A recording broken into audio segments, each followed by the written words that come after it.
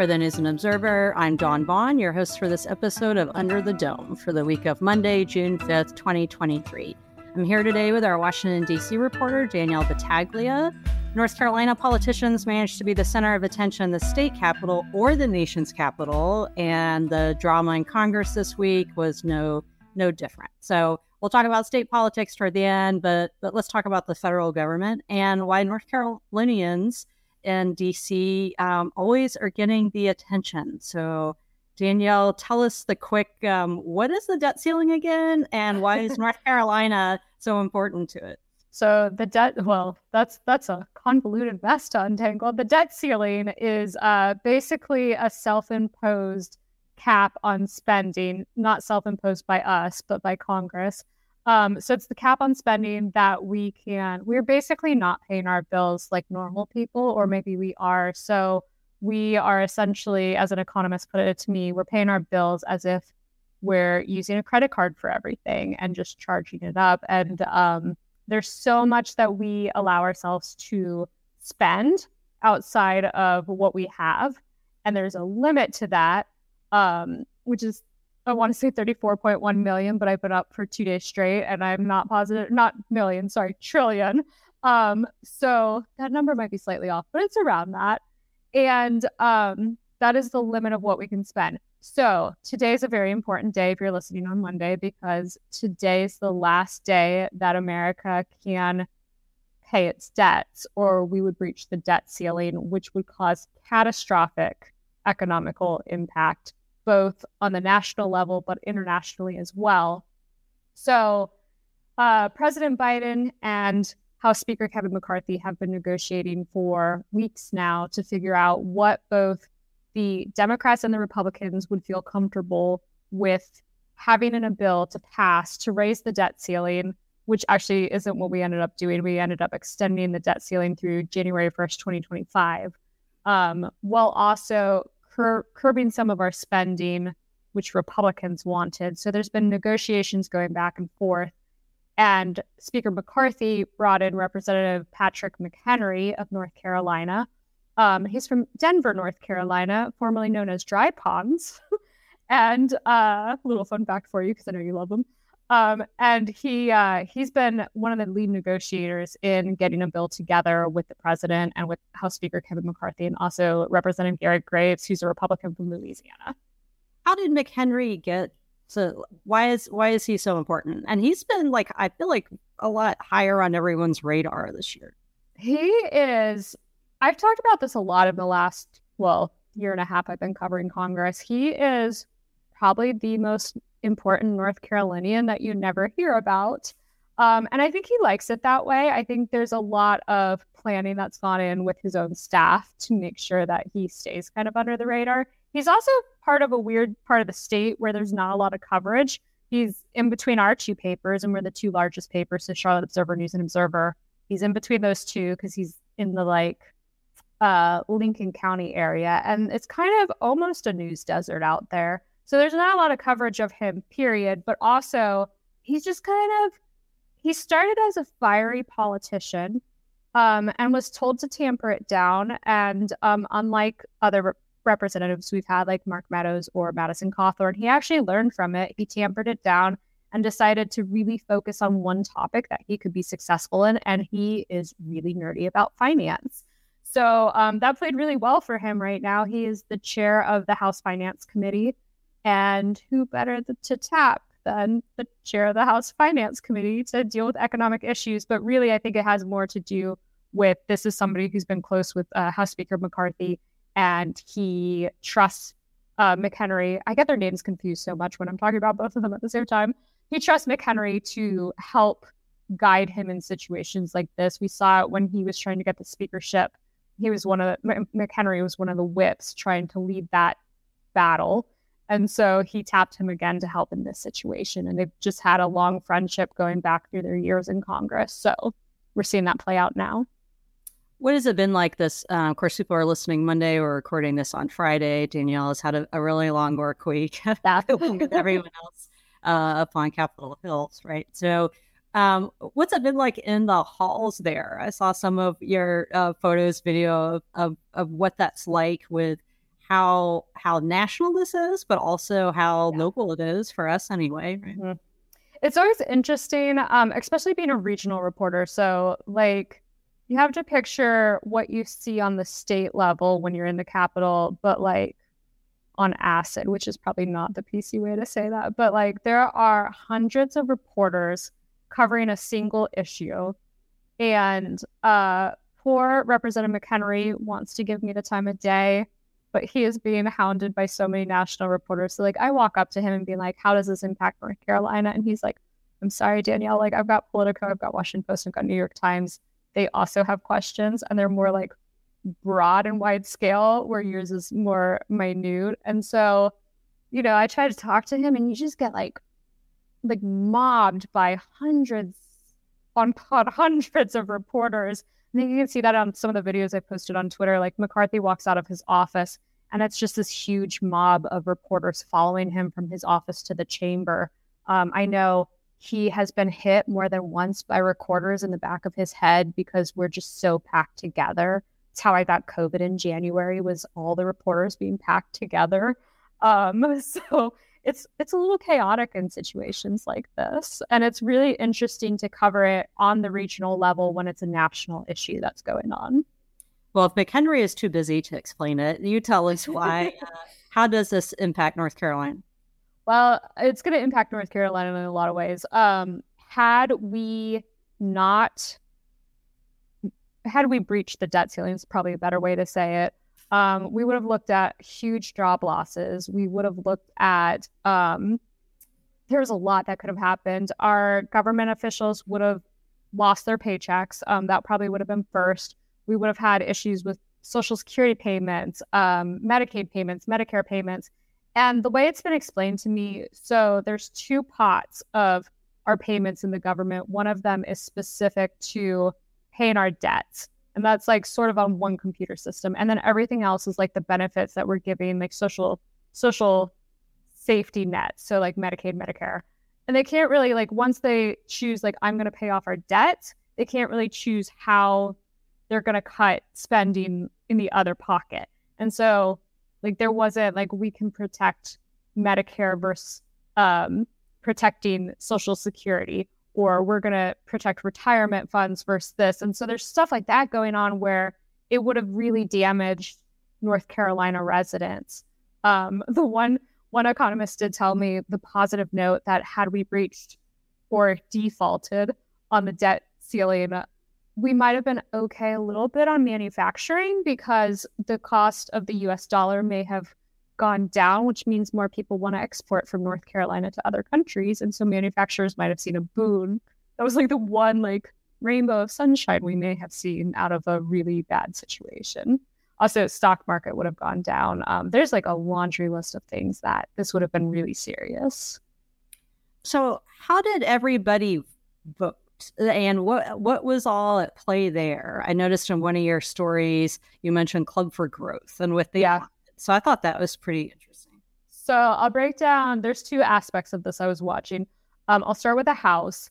The House was really interesting to watch unfold, especially when, like, I have followed Representative Alma Adams my entire career because I started in the Triad, which she started in the Triad. She's now down in Charlotte, which was a whole gerrymandering redistricting situation. But anyways, I knew this one was going to be personal for her because one of the things that was cut was there was actually work requirements added to social safety nets like the SNAP program and programs like that. And so I knew statistically there could be issues with people who have lower incomes, or she talked to me about Black women specifically being hurt in this. And I knew those were kind of issues that have really been core to who she is as a representative.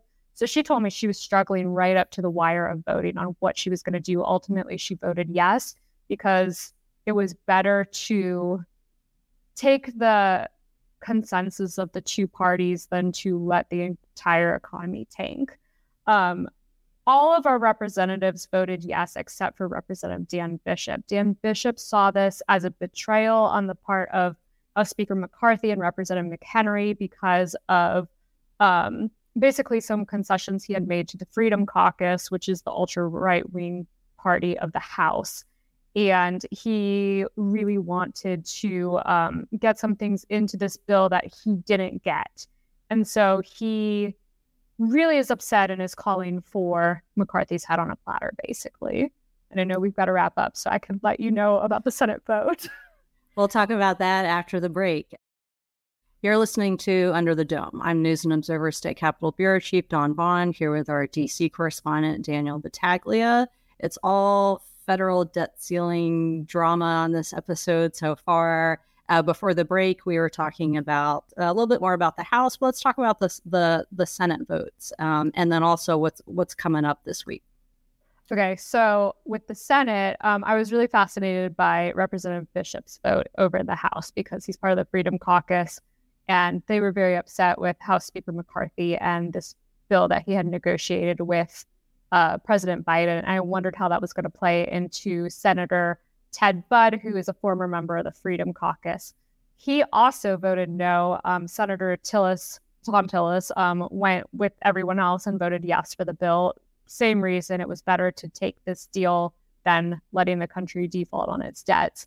For Senator Budd, I was really curious, did this have to do with the Freedom Caucus? But then I was looking more at who was directing the no votes, and what came up was Club for Growth, which is a right-wing PAC that they're really into finance. They've been supporting Senator Budd's campaign since the beginning, like when he ran in 2016 for the House. They have always supported him. They gave almost $500,000 to him in his Senate campaign. They've pumped millions into the Senate race as a whole this last cycle. And they've really bolstered his campaigns and made sure he has stayed as a political figure in North Carolina. So I have the feeling that played into it, that one of his biggest financial backers is asking for a no vote on this.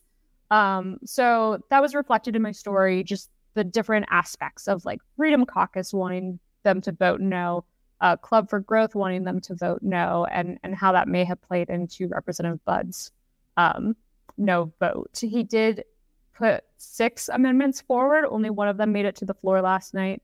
That was to claw back some of the COVID money, which is in the bill, but he wanted even more of that money to be in there, and he got shot down.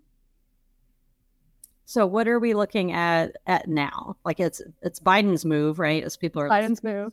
Yeah. So the bill, we're going to have this posted Monday. The bill has to be signed by Monday or we will not be able to pay our debt. So I'm expecting sometime over the weekend, President Biden will be signing this bill.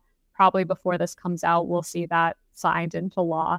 And then I think going forward, we're going to have to be looking at Representative Dan Bishop and where he goes from here. He has gone as far as saying that we need to revoke House Speaker McCarthy as House Speaker. And so everyone's really curious, is he going to make that motion? Is it going to be somebody else? Does he have the support to do it? People are really rallying around McCarthy, McHenry, Graves, and Biden right now for essentially saving our economy. And so there's some talk that it would be suicidal at this point for his career to make that motion, but he is very angry. So that's on my list to watch. And I know there is a lot of craziness going on in North Carolina. So tell me what we need to be paying attention to down there. Yeah, we're at the fun time of session where, fun. When there are surprises on the floor in committee. Crossover is, this sort of made up, like one of your bills has to pass it, or your bill has to pass one of the chambers for it to be considered. But there's also this committee substitute thing where there's surprises. And we're at that point in the session now because it's already June. And if they are actually done at the end of the fiscal year, they're going to cram in a lot of stuff. There's this whole dance every year about, are you actually going to be done June 30th? Are you going to be done early? And the budget is like a big thing still, but not the way it was in the past. And there is the option of that they go home 4th of July week and come back. They'll come back later this year, either late summer or in the fall for redistricting anyway. So there's sort of this momentum of, what the Republican supermajority priorities are. You better hurry up and get those out. But if you don't finish it in time, you can, try it again. They've done a lot of the big stuff. There's some little stuff left and sort of loose ends. So coming up this week, As of what Speaker Moore told us at the end of the week, the sports betting bill will have the final House votes. They just have to concur. And after some discussion, if maybe the House would hold it up by adding other gambling stuff, that's not going to happen anymore. So it'll just be up-down votes on that. And then that goes to Cooper, who has already indicated that he would support it overall. Of course, there's the details and everything, but there doesn't seem to be any poison pills in the bill. And the tax rate is actually higher that the Senate wanted than the House, which I thought was interesting because usually the Senate likes lower taxes, but he wants Senate Leader Berger, who runs the show over there, wants 18% tax, where the House had wanted lower amount. So it could end up being a lot of new tax revenue for the state, depending on how this pans out. So that's coming up this week. There's the elections bill that was filed a few days ago. The Senate version's out. So that's kind of this omnibus of a variety pack of things. So that'll dominate a lot of the conversation this week. Other things that have gone into conference are a bill that I've been covering that would take some powers away, theoretically from Cooper, but actually whoever the next governor is. So it's Republicans in the past have wanted to do things as a result of Cooper's COVID response and wanting more concurrence from the rest of the Council of State, which of course has all Republicans on it. After 2024, it's going to be different people. So we'll see if it's a Democrat or a Republican in the executive mansion, who the other people on Council of State are. But what this bill that they're working out now between the chambers gives more appointment power, not just to the General Assembly picked by the Senate leader and the House Speaker, but also some Council of State members. And that includes the Ag Commissioner, Insurance Commissioner, and Treasurer, which are all currently Republican held, but that's now, and we'll see what happens then. So there's a really fun debate in House Rules this past week about the constitutionality of it in the court cases. And that's very wonky, but most of the people who are listening to this probably are as well. So it'll be interesting to see how that pans out with the courts and the Supreme Court. And, Speaker Moore quipped that, there'll be plenty of work for lawyers over this. So I saw that. Yeah. And the building's full of lawyers, so, including him and Berger. So we'll see how that goes.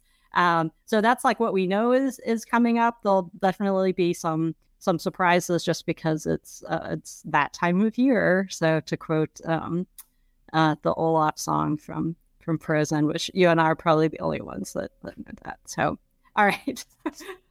So let's move on to our picks for headliner of the week. Danielle, who or what is your headliner? I'm very excited about my headliner because if you know me at all, I'm a Chipotle stan. And this really got buried in Twitter chatter. I'm not sure if it actually made it out into the news world, but part of the debt ceiling bill negotiations was made over Chipotle. Apparently, Kevin McCarthy suddenly was like, let's go get some Chipotle. So he and Representative Graves and Representative McHenry walked down to a Chipotle in D.C. and they walked in right when they were announcing, we're out of chips. And House Speaker McCarthy's like, that's not okay. So I don't know why this is my voice for him all of a sudden. He doesn't sound like this at all. So they marched themselves out of that Chipotle and they walked down to another one and got the chips that House Speaker McCarthy wanted. And I was like, they're people just like us. Because I think if I did a business deal, it would be over Chipotle too. What's your headliner of the week?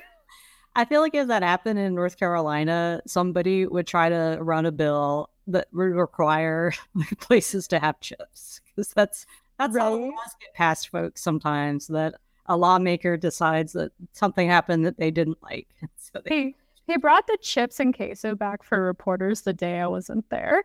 Like they had a whole, it was like a canoe full of drinks and chips and queso. And I heard that a tour group came through and took all the drinks away. So these poor reporters that had been there for I don't know how many days camped out didn't get their water because the tourists took them. I definitely want nachos for lunch now. So my headliner is people that follow me on Twitter notice that I take pictures of government and nature. And I think it's part of it is I like government buildings and nature architecture, but it's also recognizing the work that people do to make things look pretty cool. And so my shout out this week are the gubernatorial grounds workers, because I noticed outside the executive mansion the other day, all of the work that they were doing, hedging, planting, and everything else going on. And it really looks nice. And it's kind of a way under the radar job in state government, but it's nice, and I notice it, and I imagine other people do. And then also a side shout out to Sadie the Dalmatian, one of the first dogs, who is technically the head grounds person's dog, but occasionally I'll see Sadie the Dalmatian out there when I'm going by the mansion. So shout out to all the beautification efforts of people in government. We do notice it and appreciate it. So it's true. All right. So for Dawn Vaughn, for myself and Danielle Battaglia, the News and Observer, thanks for listening, and we'll talk to you next time. For more from our politics team, subscribe to the News and Observer at newsobserver.com/subscribe. Follow us on Twitter at Under the Dome and NC Insider, and sign up for our weekly political newsletter, also called Under the Dome, at newsobserver.com/newsletters. Thanks for listening.